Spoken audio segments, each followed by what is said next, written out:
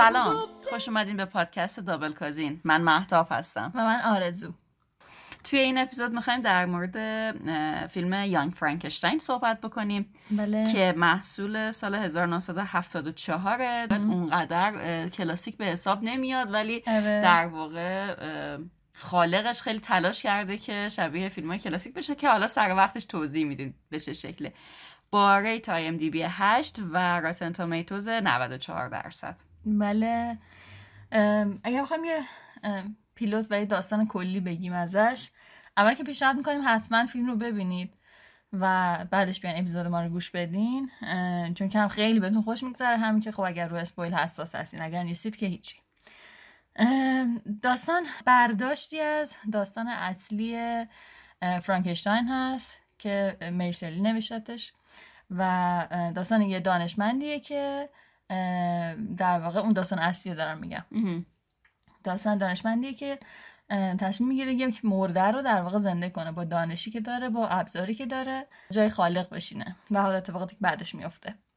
اما توی این در واقع فیلم که ژانرش کمدی هارر میتونه باشه، کمدی وحشت هستش، اتفاق دیگه میفته. داستان از زاویه یه نوه همون دانشمنده میبینیم که در واقع خیلی هم با کاری که پدر بزرگش میکرده مشکل داره. این فردریک فرانکشتاینه و پدر بزرگش ویکتور فرانکشتاین معروف هستش تو داستان اصلی.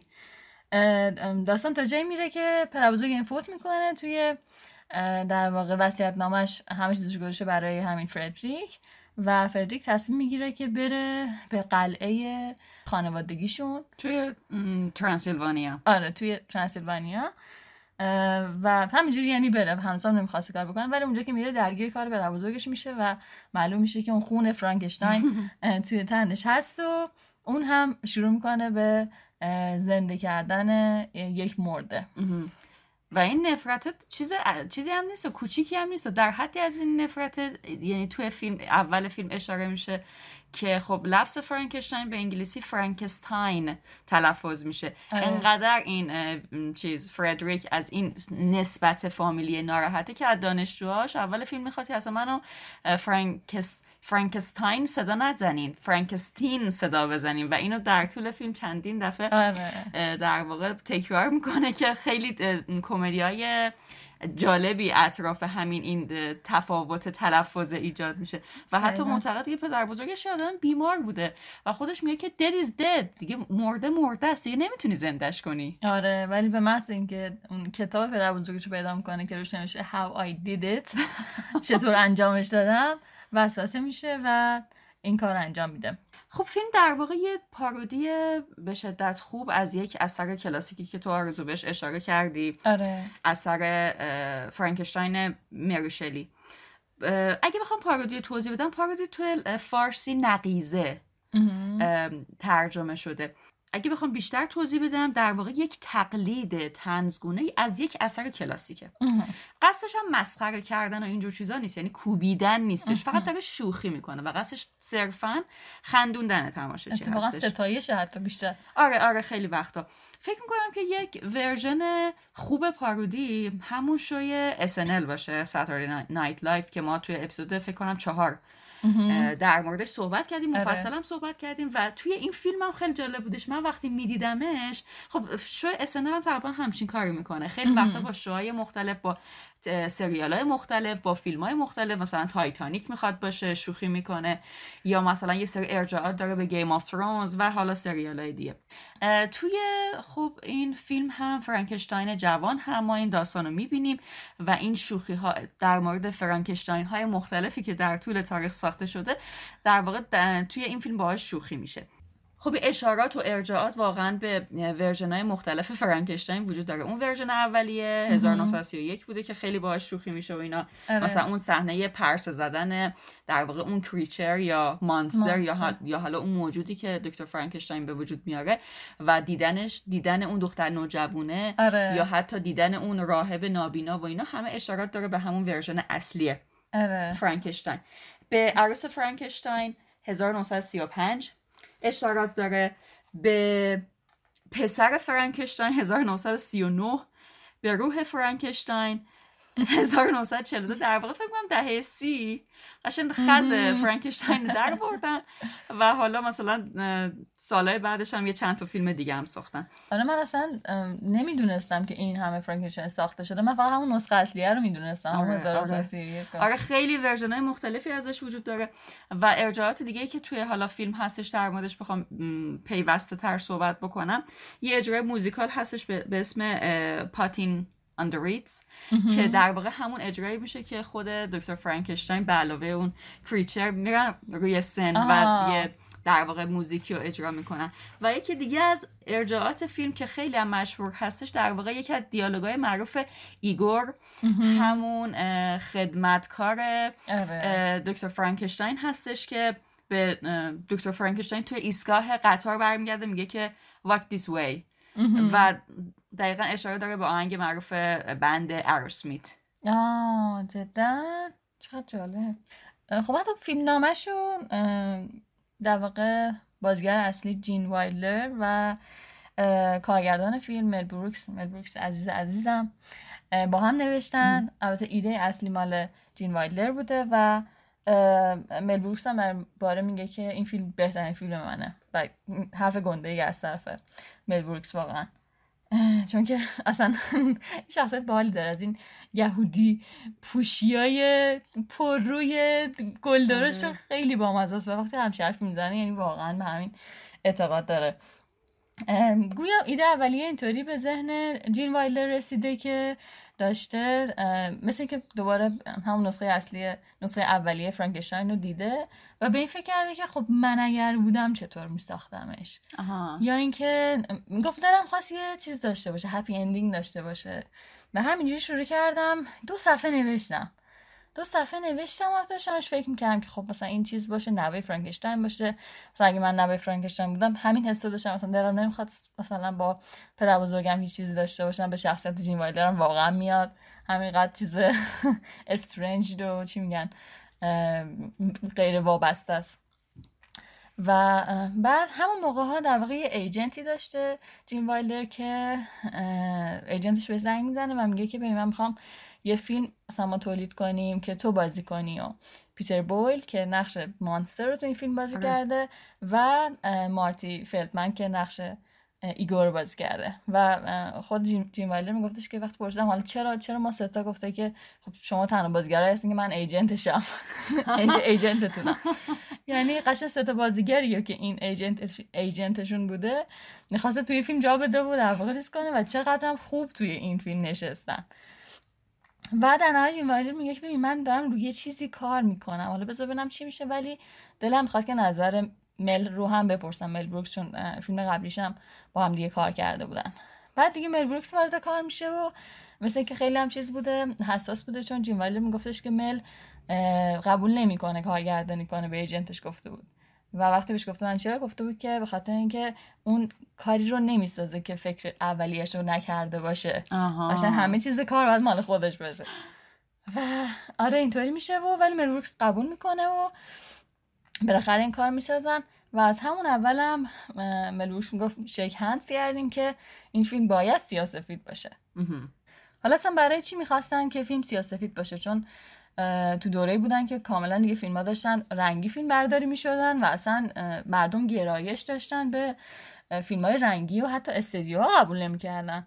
مثلا مل بروکس تعریف می‌کرد که برای اینکه تهیه کننده پیدا کنن برای فیلمشون با جین وایلدر میرن اول استودیوی کلمبیا برای اینکه مثلا چیزشون باشه، تهیه کنندهشون باشه، حرفاشون رو میزنن و موقعی که میخواد میاد از اتاق بیرون یه دفعه میگه که راستی فیلم قراره که چیز باشه، سیاه‌سفید باشه، درو میبنده. میگفت یه دفعه دیدم 16 تا جو 16 تا یهودی دارن داد بیداد میکنن نه نمیشه فلان. و واقعا کلمبیا بهش پیشنهادی میده، میگه که خب با دوربین رنگی فیلم برداری کنیم ولی سیاه‌سفیدش کنیم.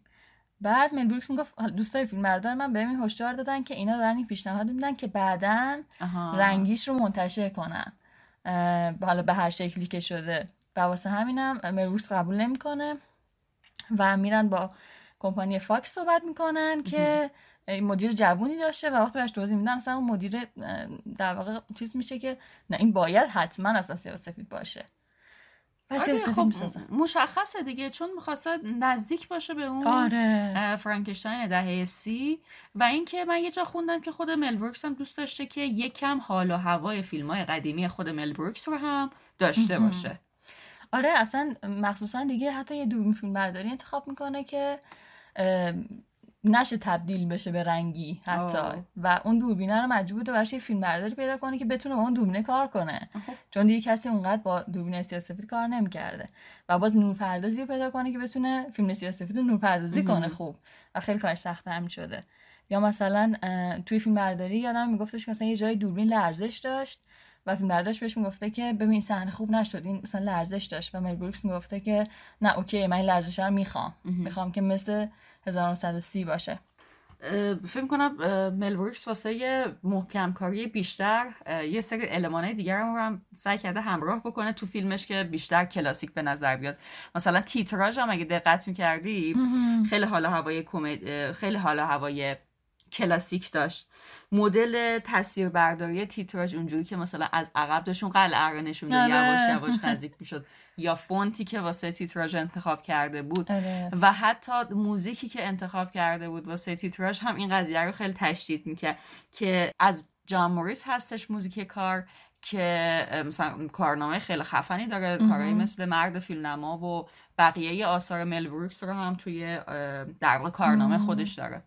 چقدر برام جالب بود که تو همین ریسرچ فهمیدم که مرد فیلمنما رو مل بروکس تهیه کنندگی کرده. بله. و دقیقاً تا این بوده که کسی با لینچ اونقدر کار نمی‌کرده و کسی قبول نمی‌کرده یه فیلم نمایی فریک بسازه. دقیقاً یادم یه چیزی خوندم در موردش که اتفاقا خیلی هم دنبال این گشته بودش که یه تهیه کننده پیدا کنه. آره و با کمپانی خودش تهیه کنندگی کرده و یه جمله گفته بود در مورد اینکه خب قبول کرده. الیفنت منو گفته بود که کمپانی من برای ساختن فیلمای بزاره، یعنی فیلمای عجیب غریب. آره عجیب غریب و شلوغ بلوغ.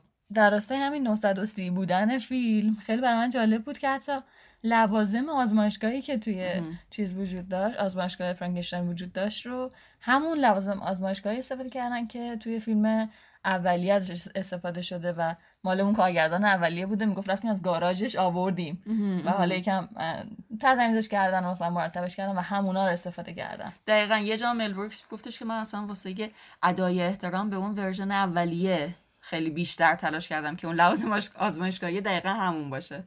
واقعا هم سیاه‌وسفید بودنش نورپردازی کار رو چیز کرده بود، سخت‌تر کرده بود، چون فیلم ترسناک با نورپردازی سیاه‌وسفید و نورپردازی خوب، یعنی هم با کیفیت هم تم دهه 30 رو داره. همین که مثلا اون صحنه‌ای که صورت اون مانستر چیز میشه، برق توش انگار جریان داره که داره در واقع زنده میشه، من همیشه فکر می‌کردم اینو چی درست کردن، مثلا سی جی آر نبوده اون موقع که نورپردازش میگفتش که برای پیتر بویل که نقش مانستر رو بازی میکرد اینا یه ماسک ساخته بودن که یه ماسکی میذاشته روی صورتش، در حین فیلم برداری بین این ماسکه و صورتش یه فاصله‌ای بوده و 60 تا لامپ کوچیک زیر ماسکه کار گذاشته بودن که این ولتاژش بالا پایین میشده که اونطوری صورتش برق بزنه.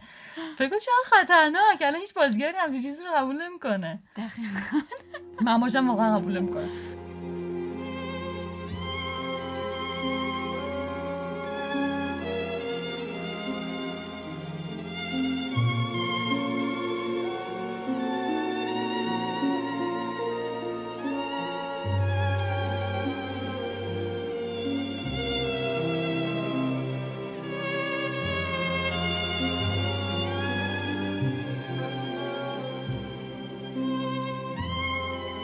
حالا البته از نقش جیم وایلر هم نباید غافل شد توی این در واقع فیلم. خب به شدت سختگیر و حرفه‌ای بوده. جیم وایلر تا آخر عمرش هم طوری بود، چقدرم جلوی هالیوود وایساد و از یه تایمی بعد دیگه فقط نویسندگی کرد. توی بازیگرا جیم وایلر خیلی نقش مهمی داشته، این مدلی که مثلا اون نقش خانم فرا بلوخر که در واقع ندیمه خونه بود و که عاشق ویکتور فرانکل، یعنی پدر بزرگ فردریک بود. آره دوست پسرش بود. میرفت عکس آقا رو بوس میکرد. آره فوق‌العاده بود. و من تا متوجه نشدم چرا هر موقع اسمش میومد اسبا شیهه میکشیدن. نمیدونم انگار انقدر که زشت و منحوس بود فکر میکنم. درباره خود بازیگرش چقدرم خانومه، اسمش الان فراموش کردم جلوتر میگم، چقدرم خانومه خودش آدم بامزه‌ای بود. چقدر خنده، یعنی تو مصاحبه ها من مردم از دستش از خنده، خیلی فان بود. تعریف کرد که اون صحنه‌ای که در واقع اینا رسیدن به قلعه و رفتن اتاقاشون و این به عنوان خدمتکار هی داره به فردریک تعارف میکنه که نوشیدنی براش قبل خواب بیاره که نوشیدنی‌های مختلف رو در واقع بهش پیشنهاد میده. میگفت اونجا مثلا ما هیچ تمرینی نداشتیم، اینجوری بودش که من نسبت به میگفت جین نسبت به بازی من ریاکت میکرد و من از ریاکت اون یاد میگفتم چطور بازی کنم. مثلا وقتی این بهش میگفتم که would you like something to drink، دوست دارین چیزی بنوشیم براتون بیارم، مثلا اون نمیگفت no thank you، میگفت no thank you، یعنی مثلا یه جوری با یه هرس. آره و من اینطوری ریاکشنش میدادم و یکم میپریدم. یا میگفت وقتی میمدم نوشیدنی دوم بهش پیشنهاد بدم با یه حرکت آینه اینطوری مثل من میچرخید و یه جوری مثل دوئل میشد. میگفت ما بر همه اینا اصلا تمرین نکردیم و من با بازی اون بازی کردم و اینطوری شد. کلا شخصیت پردازی خانم خیلی جالب بود. خود مل بروکس میگفتش که میخواستم شخصیت این خانم فرا بلوخر تیپیکال شخصیت مافیایی فیلم‌های هیچکاک باشه. قشنگ همونجوریه، یکم تو ماچ بازی میکنن. آفرین. و اینکه ازشم خواسته بوده که از بازیگر دیگه هم اینو خواسته بوده، مثلا از اون خانم تاراگر دختر جوونه فیلم، اسیست دکتر فرانکشتاین. آره خواسته بوده که لهجه آلمانیتون پرفکت نباشه. ما نمیخوام که از پرفکت حرف بزنه، قراره مثلا یه جور ماکی کردن مثل ماکیومنتری باشه و واسه همینه که لهجه آلمانیشون اصلا پرفکت نیست و خنده داره. خیلی خوبه. اصلا فیلم شوخی کلامیاش، البته شوخی‌های کلامی نمیشه گفت، شوخی‌های زبانیش خیلی جذابه. خیلی وقتا شوخی میشه در زبان انگلیسی، در تلفظهای شوخی‌های اتفاق میفته که اصلا ترجمه بشه چیز مسخره‌ای میشه، ولی اگه مثلا به اون انگلیسی توجه بکنه خیلی خنده داره، ایهام داره. دقیقاً مثل همین تلفظ فرانکنستاین و فرانکنستین که خیلی دکتر فرانکشتاین اصرار داشتش که همه فرانکنستین صداش بکنم. بعد ایگور که دید این شکلی داره خودش رو خطاب میکنه گفتش که منم ایگور نیستم، my name is آیگور. لعنتی با اون چشاش. لعنتی با اون چشاش. آره یا مثلا شوخی که با کلمه ناکرز کردن که در واقع تصویره چیز بود.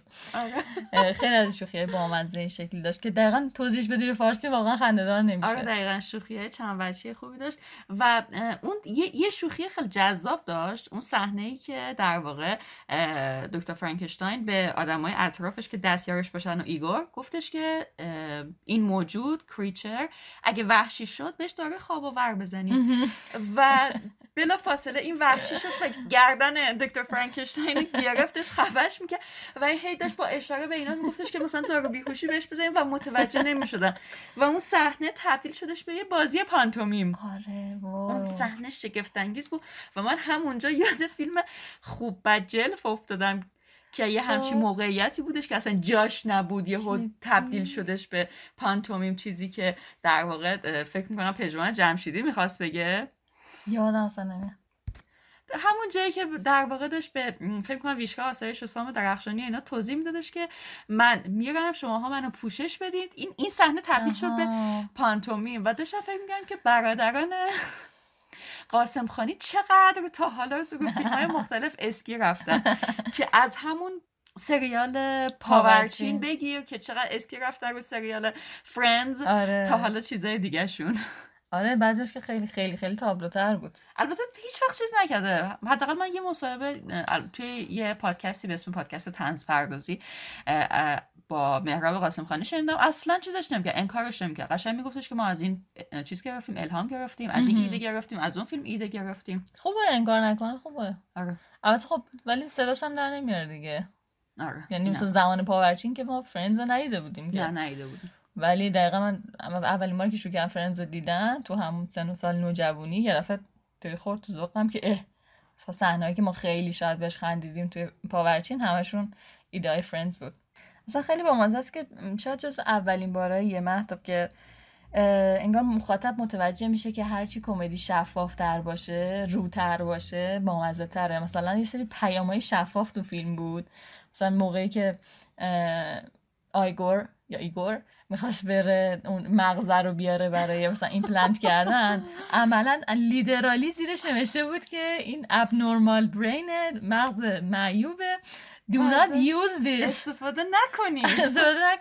دقیقا همونو برداشت. یا وقتی که کتاب در واقع پدر بزرگش رو پیدا کردن، عملا روش نمیشه how I did it، چطور انجامش دادم. یعنی پیام کاملا مشخص. یاد چیز افتادم، یاد این ویدیوهای یوتیوب که مثلا بخوان تایتل خیلی صریح داشته باشن که مثلا تو سریع روشون کلیک کنی همون ببینی، دقیقا همون جوری بود. و من فکر کنم که شاید اصلا به خاطر همینه که مل بروکس میگفتش که این یکی از تحسین شده ترین فیلماش توی مثلا چیز بعد بین‌المللیه. برایش فکر می‌کنم شاید اصلا به خاطر اینه که یه کمدی شفافیه که همه ملیت‌ها میتونن بفهمنش و واسه همینه که خیلی طرفدار پیدا کرده، مثل اینکه خیلی دوبله شده به زبان‌های مختلف.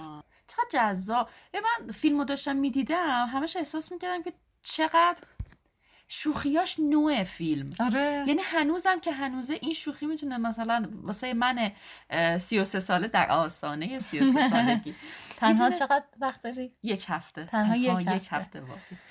عشق شادی شمو نگاه کن. اگه گذاشتن اول تولد مبارک.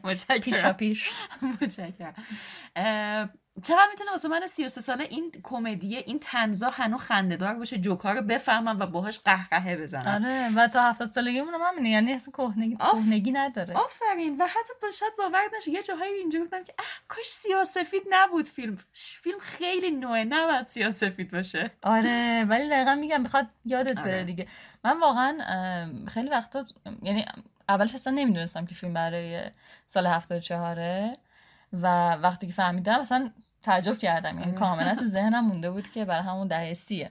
خب من یه چند تا فکت جمع آوری کرده بودم در مورد فیلم که حالا تو در حین گفته هامون به چند تاش اشاره شد، حالا یه ستای باقی مونده رو در موردش صحبت میکنم. اول اینکه مل بروکس معمولا توی فیلماش عادت داشته که یه حضور کوتاه مثل هیچکاک داشته باشه. آره. و توی این حضور کوتاه هم خیلی خیلی تاکید داشته که دیوار چهارمو بشکنه و با تماشاچی ارتباط داشته باشه. مثلا میومده تو فیلم مثلا هیچ ربطی هم به فیلم نداشته، یه چشمک میزده و مثلا میرفته و اینا، یه نگاه به بیننده میکرد که مثلا های در من اینجا و اینا. ولی توی این فیلم این اتفاق نمیفته و دلیلش هم این بوده که همون اولش جین وایلدر باهاش اتمام حجت کرده بود که از این مسخره بازی تو فیلم نداره ما، چون اصلا در چی میگن ژانر فیلم، در قالب فیلم نمی گنجه که تو بخوای حضور داشته باشی و حالا مثلا دیوار چهارم هم بخوای بشکنی یا یه شوخی هم بکنی با بیننده. بنابراین این قضیه رو چیز میکنه، در واقع کنکل میشه. خود مل بروکس هم کوتاه میاد و خوشبختانه این درآمدارشون سر جاش میمونه. مسئله بعدی در مورد جین هاکمنه. جین هاکمن خیلی مصر بوده که توی این فیلم بازی بکنه و کلن هم خیلی دوست داشته که یه تجربه بازیگری توی یه فیلم کمدی رو داشته باشه. آره. گویا جین هاکمن و جین وایلدر، دو جین در واقع، یه حریف تنیس مشترک داشتن و جین هاکمن به اون متوسل میشه و از طریق اون اقدام میکنه که اون پادر میونی بکنه. جین وایلدر هم قبول میکنه و نقش اون در واقع شخصیت راهب نابینا رو بازی میکنه. آره وای چقدرم خوبه. اتفاقا تو مصاحبه جین وایلدر من دقیقا دیدم که میگفتش که به جین گفتیم که ببین یه نقش کوچیک برات داریم ولی you have to be funny، باید فانی باشی. یا من گفتم که من قول نفانیه، خدا تلاشمو میکنم. آره و انقدر با مزه بود این آدم، اصلا دقیقا مثل قضیه لهجه آلمانی فیکایی که اون که بازیگر داشتن، کور بودن جین هاکمن هم یه جور فیکی بود که دقیقا فانش میکرد، دقیقا مثل SNL بود و یه وقتی قشنگ نگاه میکرد به مانستر باز اصلا نگاهشو میدزدید. خیلی باحال بود و اونجا تو صحنه حتی فرصتی شدش که پیتر بویل هم بتونه کمدی خودش رو به عنوان مانستر داشته باشه، یعنی صحنه کمدیش اونجا خیلی درآمد و یه نقش بیشتری داشت. دقیقاً آدم انتظارش هم نداشت. آره. آدم انتظار داشت که این مثلا مانستر باشه در نهایت. آره چقدر جین هایکمن دوست داشتنیه واقعا.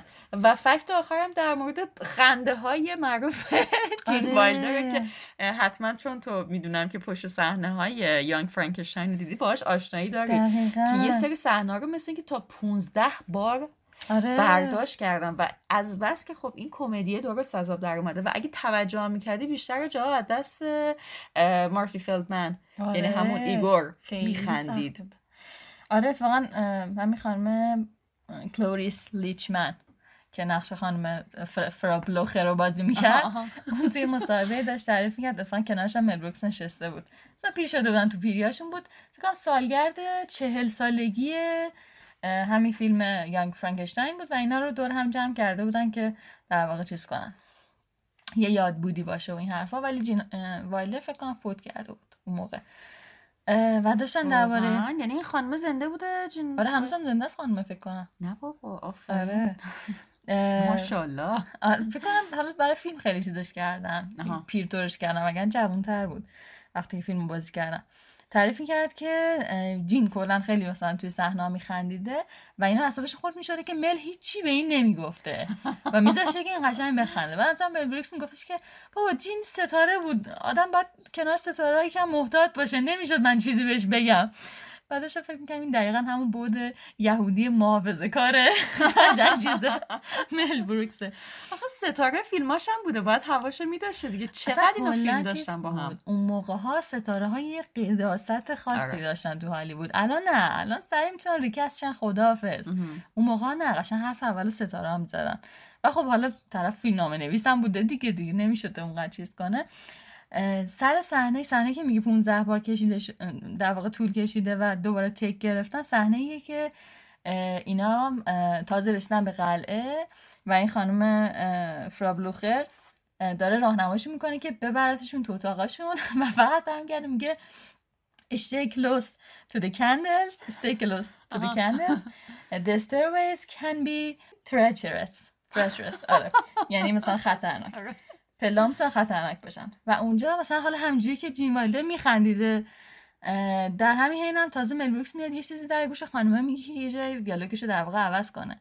میگه وقتی این چیزو در واقع مل پشت گوش من گفت من دیالوگو عوض کردم فقط یه لحنش عوض کرده گفته که stay close to the candles the stairways can be treacherous به این معنی که یعنی چند نفری افتادن اینجا و مردن. قشنگ معنای جمله با یه لحن عوض میشه. اونجا دیگه همه میپاشن از خنده همه دیگه چیز میکنن همه عوامل یعنی انقدر میخندن که نمیشه دیگه فیلم گرفت تا جایی که دیگه مل بروکس میگه که نمیتونستن این صحنه رو بگیرن کلا به دستیارش میگه میری 1000 تا دستمال کوچیک یعنی در واقع دستمال پارچه‌ای میگیری میاری سر صحنه میاره و همه اینا رو مثلا به دستان در کارم پخش میکنن و اینا بهشون گفته که هر کس خندش گرفت اینو بگیره جلو لحنش. صداش نیاد یعنی میخوای بخندی بخند بیشتر بازیگرا نبینن بازیگرا یعنی حس نکنن این خنده های شما رو مثلا از گوشه چشم نبینن و مثلا یکم چیز بشه که بالاخره میتونن اون صحنه رو بگیرن. 1000 تا عوامل داشتن. آره خیلی زیاد بوده ریخت و پاش دیگه. حالا من فکر کردم که اون 15 تا برداشت در واقع واسه اون صحنه‌ای بوده که در واقع نامزد فرانکشتاین بعد از مدتی میاد به همون ترانسیلوانیا و ایگور یهو به راستوی پالتو این یا حمله ور میشه گازش میگیره. اونم خیلی گرفته شده ولی رکورد تیکا مال این صحنه است. قشنگ قفل شده بوده دیگه کاملا.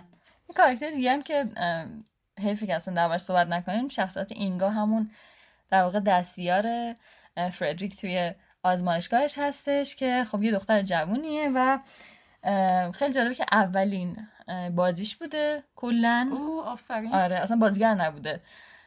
مامانش بس که توی مثلا طراح لباسا و اینای فیلم بوده و خودش هم توی شوی سانی اند شیر که مال شیر بوده در واقع اونجا کار میکرده که مامانش بهش خبر میده همچی فیلمیه مل بروکس چیز میکنه هنوز کست نگرفته و اینم پا میشه میاد و در واقع آدیشن میده برای نقش الیزابت یعنی دوست دختره در واقع نامزده در واقع فردریک که برای اون قبولش نمیکنن ولی میگن که ما این نقش دیگه داریم فقط باید لهجه آلمانی داشته باشی.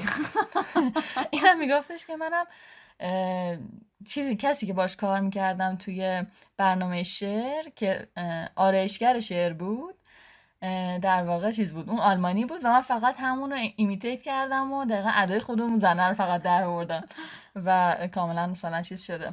آخه لهجه فیک آلمانی میخواستن ازش. آره دیگه، آره. بعد میگم من فکر می‌کردم که وای مثلا باید خیلی خوب باشه لهجه‌م و اینا، هی نروس بودم. بعد فهمیدم نه، قشنگ میخوان که یه چیز فیکی باشه. و تو این خانم شناختی کجا بازی می‌کرد؟ نه نشناختی؟ خیلی آشنا بود قیافش. من تا دیدمش گفتم من چطور نفهمیدم این کیه. کی بود؟ باورت نمیشه. بگو. مامان فیبی تو فرندز. آره آره مامان فیبی. بگم الان میگی، گفتم چرا ببینه نمیگه.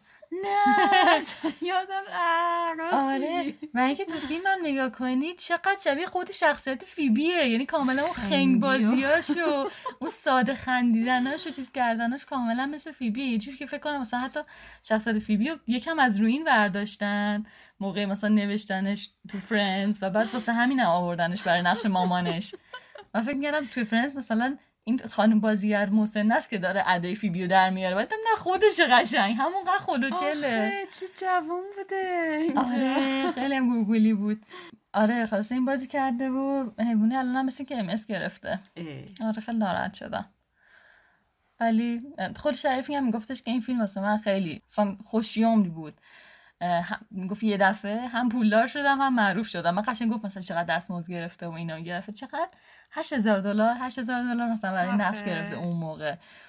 و خود مل بروکس هم میگفتش که این با اینکه بازیگر نبود ما پرامون ریخته بود که این توی یه صحنه نخندید، اصلا یه جوری خودشو نگه می‌داشت. واقعا جین وایلر من خجالت می‌کشید. آره توی یه صحنه میگم من هم تو مونده بودم که این چطوری انقدر سفت و خوب بازی میکنه.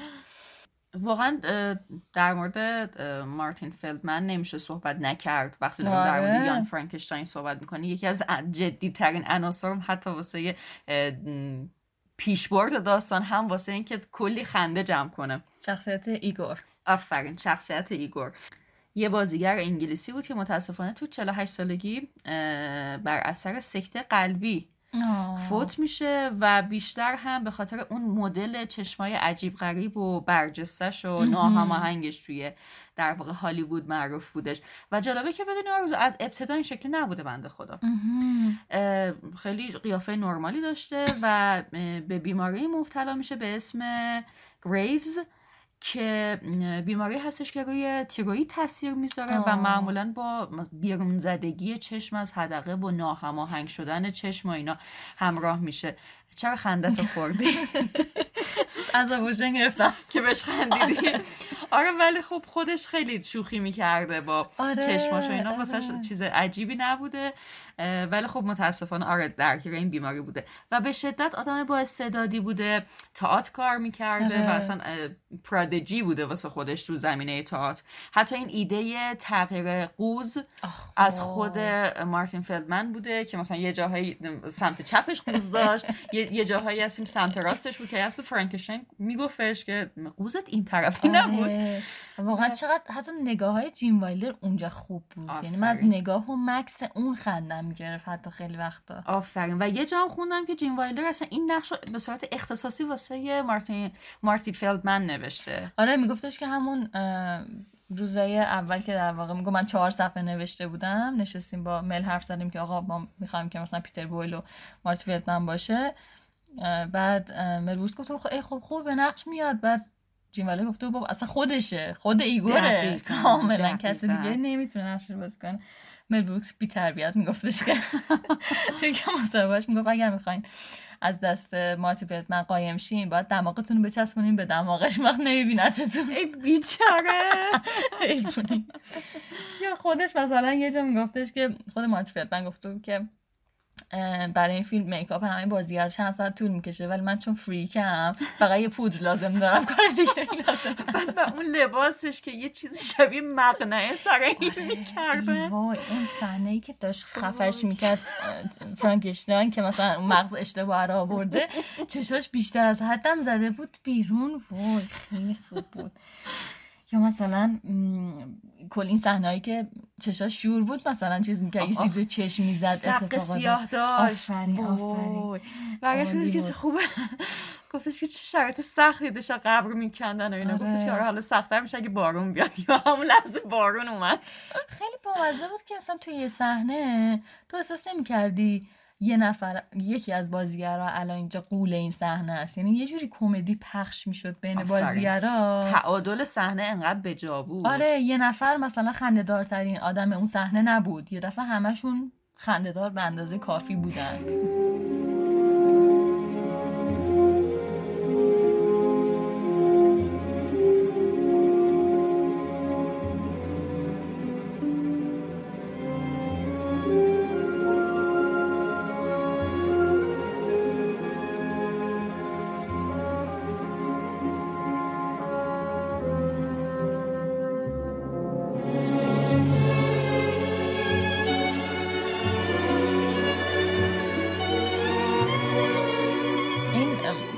الیزابت هم در واقع نامزد فرانکشتاین که تو بهش اشاره کردی، اونم خیلی بازیگر خفن و حرفه‌ای بود و توی اون پشت صحنه دیدی اصلا نمیخندید، حتی تو صحنه‌ای که ایگور در واقع این قضیه‌شو میکند و آره پای اون جونوره رو میکند، حتی اونجا هم نمیخندید. و مل بروکس مثلا گفتش که این خیلی از جاهای خنده‌دار بازیشو چیز میکرد، ایمپرووایز میکرد. مثلا اون صحنه که دقیقاً تو قطار میخواد بره و اینا دارن خدافظی میکنن توی ایستگاه قطارن، جیم وایلر میره روی پله قطار و بوس میفرسته و اینجا خالی میده که بوس بهش نخوره. این مثلا این پرومایز خودش بوده کاملا. کلا اون صحنه خدافظی این دوتا خیلی جذاب بود. میومد ببوسدش میگفت نه نه نه نه رژ لبم خراب میشه، میومد بغلش کنه میگفت نه نه نه موهام خراب میشه، میخواست دستشو ببوسه گفت نه نه نه لاکامو چیز کردم امشب میخوام برم مهمونی. بعد آخر تو چه وضعیتی و توی استبلو اینا. دقیقاً در واقع چیز آموزشیش اینه که قصد سخت نگیرید. خب جیم وایلر هم که فکر میکنم که اکثر شنونده‌های ما حتی اگه یان فرانکشتاین رو ندیده باشن احتمالاً میدونن که ایشون همون کسی هستش که توی ورژن اولیه چاکلت فکتوری یعنی ویلی وونکا اند چاکلت فکتوری بازی کرده که حالا سال 2005 هم تیم برتون ورژن چارلی اند چاکلت فکتوری رو ساخت و خیلی جالب بودش که توی خیلی از مصاحبه ها جیم وایلدر در مورد این فیلم که ازش سوال میپرسم میگه که خب من جانی دپو خیلی دوست دارم، به عنوان یک بازیگر خیلی دوستش دارم، آدم خوبیه و اینا، ولی فیلم یک توهینه به تمام معناه. خیلی خیلی ضد فیلمه، اصلا فیلمو ندیده ولی مثلا مثل اینکه یک تیکه هایی شو دیده و انقدر نظرات منفی داشته، سفت و سخت، و خودت هم گفتی که خیلی کلا آدم سفت و سختی بوده مخصوصا جلوی هالیوود. آره اصلا میگفتش که مثلا توی مسابقاش فکر میکنم یادش به تارانتینو تیکه مینداخت، یادش به اسکورسیزی تیکه مینداخت که گفتش که ازش پرسن چرا دیگه کار نمیکنی، گفتش که سینما یه حالی شده همش پر فوشه، همش پر unnecessary فوشه، یعنی گفتش که لازم نیست این همه فوش، مثلا من نمیتونم فوشا رو بدم ولی مثلا یه فوشایی رو اسم برد و گفت اینا تو ماچن واسه یه سری صحنه ها، اصلا خراب شده قضیه، من نمیخوام پارتی ازش باشم. به هر حال اون ورژن یعنی اون استایل سینما کلاسیکو داشته دیگه. آره. و اون موقع هم میدونی اون شأن و دیگنیتی و اینا خب خیلی دیگه مهم بوده. البته کلا من میتونم بگم که جانی دپ برای نقش ویلی وونکا کار خاصی نکرد، یعنی جزو کارنامه‌اش چیزی نیستش که من بگم که واو. نه واقعا، ولی خب اونم خودت میگم جیم وایلر هم اشاره مشخصی به چیز نکرد، به جانی دپ نکرد و گفتش که بازیگر خوبیه من دوستش دارم ولی فیلم یک توهین بزرگه. بعد این سری ایمپرووایزا خود جیم وایلر برای نقش ویلی وونکا کرده که توی شخصیت پردازیش خیلی نقش داشته و مثلا الان درس میدن حتی توی مثلا مدرسه‌های بازیگری این صحنه ها رو که چه منظوری داشته و چجوری اکت کرده، واسه همین احتمالاً یعنی خودش هم میدونه چقدر بیگ دیله که این حرف گنده رو زده. حتما. و متاسفانه جیم وایلدر هم توی سن 83 سالگی فوت میکنه. اونم زمانی که تقریبا یه 3 سالی بوده که از آلزایمر داشته رنج میبرده و کنار زنش بوده. و آخرین جمله هم که میگه این بوده که 3 بار به زنش میگه که I trust you. او مای گاد. دقیقاً. و بعدش مثلا انگار نفس آخر رو میکشه و فوت میکنه. چقدر فیریکی. چیز رو دیدم، مصاحبه مل بروکس رو دیدم که بعد از مرگ جین والدر بود، میگفتش که خیلی دلم برای چیز تنگ شده. میگه با اینکه انتظار داشتم که دیگه چون مریض بود و میدونستم که مثلا میمیره، خیلی دلم تنگ شده برای تلفن زدن بهش و مثلا اونجوری بحث کردن و چیز کردن و سخت بوده براش خیلی. کلا مل بروکس خیلی آدم دوست داشتنیه برای من. کلا هم اون رابطش با همسرش آن بنکرافت که خیلی جریان عاشقانه و جالبی ازدواج اینا و با هم موندنشون و اینا، همون گفتم اون پشنت بودنش و اون پوشی بودنش و یهودی بودنش خیلی جالبه برام. و اینکه چقدر این آدم کمدی تو خونشه. مل بروکس در واقع نوازنده هم بوده، درامر بوده. توی جوانیش حالا بیشتر درام میذاره که من کاملا احساس میکنم که اصلا انقدر ریتمو میشناسه. این ریتم درامر بودن تو فیلماش هم هست. این در واقع ضرب تو میتونی ببینی توی فیلماش. و خود شریفی که میگفتش که توی یه کلاپی درامر بودم و یه دفعه چیز شد، گفتن که کمدین اون شب مریض شده و اینا و سپرده که اگه من روزی مریض شدم به مل بگین بیاد جای من. وصیت کرده. آره. و اینم اومده و میگم من چوبای درامو گوشم اومدم استنداپ کردم و مثل اینکه یه ایمپرشنم از فرانک سیناترا اون شب اجرا کرد که خیلی هم خنده‌دار بوده. کاملا این تو خونشه. یا مثلا رفته بود تو برنامه جیمی کیمل، وای اینقدر این مصاحبه‌هاش خنده‌دار بود مهتاب. من واقعا داشتم تیکه پاره می‌شدم. مثلا تو سن چند بگم 80 خورده سالگی 90 سالگی اینقدر یه آدم پر انرژی و بامزه تو برنامه جیمی کیمل. اولی که گرم میزد به جیمی کیمل میگفتش که تو چی بامزه، من فکر نمی‌کردم بامزه باشی. خیلی خوب بود. بعد برداشته بود چون دیدی که مثلا تو این تاک شوها صندلی مهمون پایین‌تر از چیز داره، آره صندلی هست یا میزبانه، برداشته بود 2 تا از کوسنای بغلی رم گذاشته بود زیرش که بیاد مثلا همقد جیمی کیمل باشه که من از تو پایین‌تر نمیشینم. بعد انقدر مثلا بلند شده بود که تقریبا وایساده بود، یعنی تکیه داده بود به چیز. قدش کوتاه. آره قدش خیلی کوتاه. بعد مثلا اندازه نشسته جیمی کیمل شده بود تازه. یا مثلا تو برنامه جیمی فلن رفته بود یه دفعه مثلا بگو بخند میکرد، بعد برگشت به مردم میگفت اصلا فکر میکنی امشب انقدر بهتون خوش بگذره، یا همه مثلا جیغ میزدن، یا مثلا این پیرمردا یه دونه چیز شونه جوش در میآورد، یا شروع میکرد ماشه شونه کردن. خیلی گوگولی بود. بعد مگه میشه هی پا میشد حرف میزد، دوباره مثلا میمد میشه دوباره پا میشد حرف میزد. اصلا جیمی کیمل امون نمیداد بهش حرف بزنه. قشنگ ببخشید جیمی فلن فقط میخندید. جیمی فلن خیلی بامزه بود. و اینکه خود مل بروکس ازش پرسیدن که صحنه مورد علاقت از چیز چیه، یانگ فرانکشتاین در واقع چیه، گفتش که اون صحنه ای که دستیارش سر میز غذا نشستن بهش میگه که you didn't touch your food، تو به غذا دستم نزدی دکتر. بعد جیم والدر شروع میکنه توی دست دادن به غذاش there I touched it. میگفت اونجا من خیلی چیز میشم، همیشه خندم میگیره ولی بعدش بیشتر خندم میگیره که یه دفعه آیگور برمیگرده میگه که اینجور موقع بابای من بهم یه حرفی میزد، یه دفعه اصلا یه موضوع بی ربط دیگر وسط این میگه خیلی خوبه. بعد اصلا این چرا داره با اینا غذا میخوره؟ همین.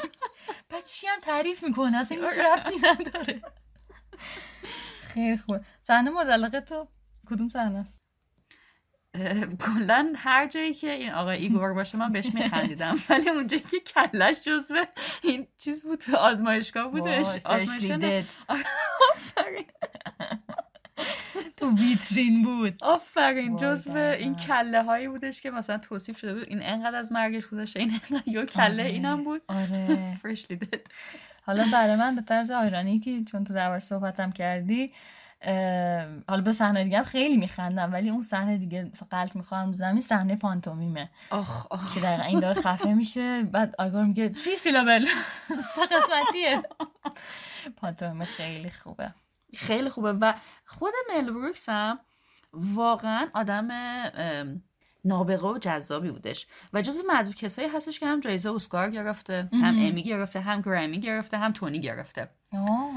مثل لین گرفته؟ چیز لین فقط اسکارش مونده که ایشالله امسال با تیک تیک بوم یه حرکتی بزنه. حق امام زمان که 23 بندازیم براش. جایزه تونی شو سال 2001 میگیره واسه یه ورژن برادوی که از فیلم تهیه کننده ها پرودیوسرز آفرین ساخته بوده. فیلم مال 1967 بوده، جزو اولین آثارش هم بوده، یا اولین اثرشه یا جزو اولین آثارشه. ولی چیزو جایزه تونی رو 2001 میگیره واسه این تئاتر که رکورد بیشترین تونی رو هم اون سال زده بوده با 12 تا در واقع جایزه تونی که خب ما میدونیم که همیلتون این رکورد رو میشکنه و به 16 تا میرسونه. آره بیشتر بوده 12 تا. آره یه همچین چیزی. بعد برم اپیزود رو دوباره گوش بدم مهتاب جون. اتفاقا اسکارش رو هم به خاطر فیلمنامه اورجینال همین فیلم تهیه کننده ها میگیره. ولی خب کار دیگه ای که انجام میده توی سال 2007 یه اقتباس تئاتر موزیکال هم از همین یانگ فرانکشتاین در واقع تولید میکنه که توی برادوی هم اجرا میشه و اون هم نامزد جایزه تونی میشه ولی چیزی در واقع نصیبش نمیشه. آره میدونم که خیلی چیزام داشته، یعنی سالن خیلی پر میشده و خیلی طرفدار داشته، یعنی شوخی‌ها در اومده بوده و خوب بوده. ولی جالبه که حتی همون پرودیوسرز که قبلش دربارش حرف زدی اون مثلا جزو فیلمایی بوده که خیلی تحسین شده ولی تایم خودش اصلا فروش نکرده. خیلی جلوتر بوده از زمان دقیقاً و یه جوری بوده که داشته دلسرد میشده حتی مل بروکس چون که باکس آفیس نداشته بالاخره.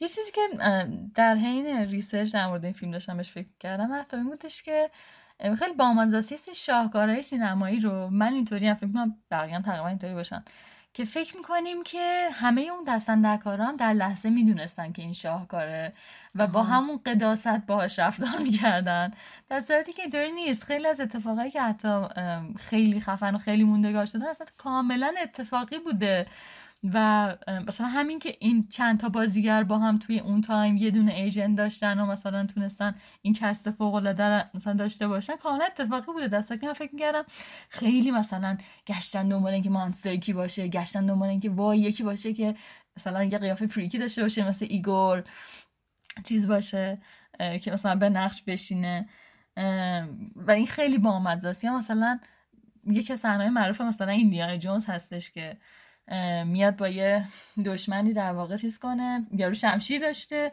اینم میاد با شمشیر باش بجنگه، بعد یه دفعه چیز میکنه میگه که خب من تفنگ دارم، تفنگش رو در میاره با تفنگ میکشه یارو رو در لحظه میکشتش بدون هیچ خونریزی و اینا کاملا.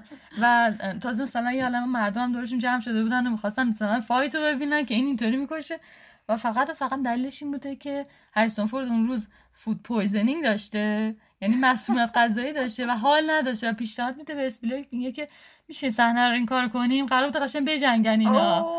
و میگه میشه صحنه رو، من حالم واقعا خوب نیست. من میگه اوکی مثلا اینطوری بگیریم. من اینطوری مونده بودم که وات این صحنه خیلی شوخی خفنی داره، چه جوری اینطوری اتفاق افتاده. این واقعا خیلی باحاله.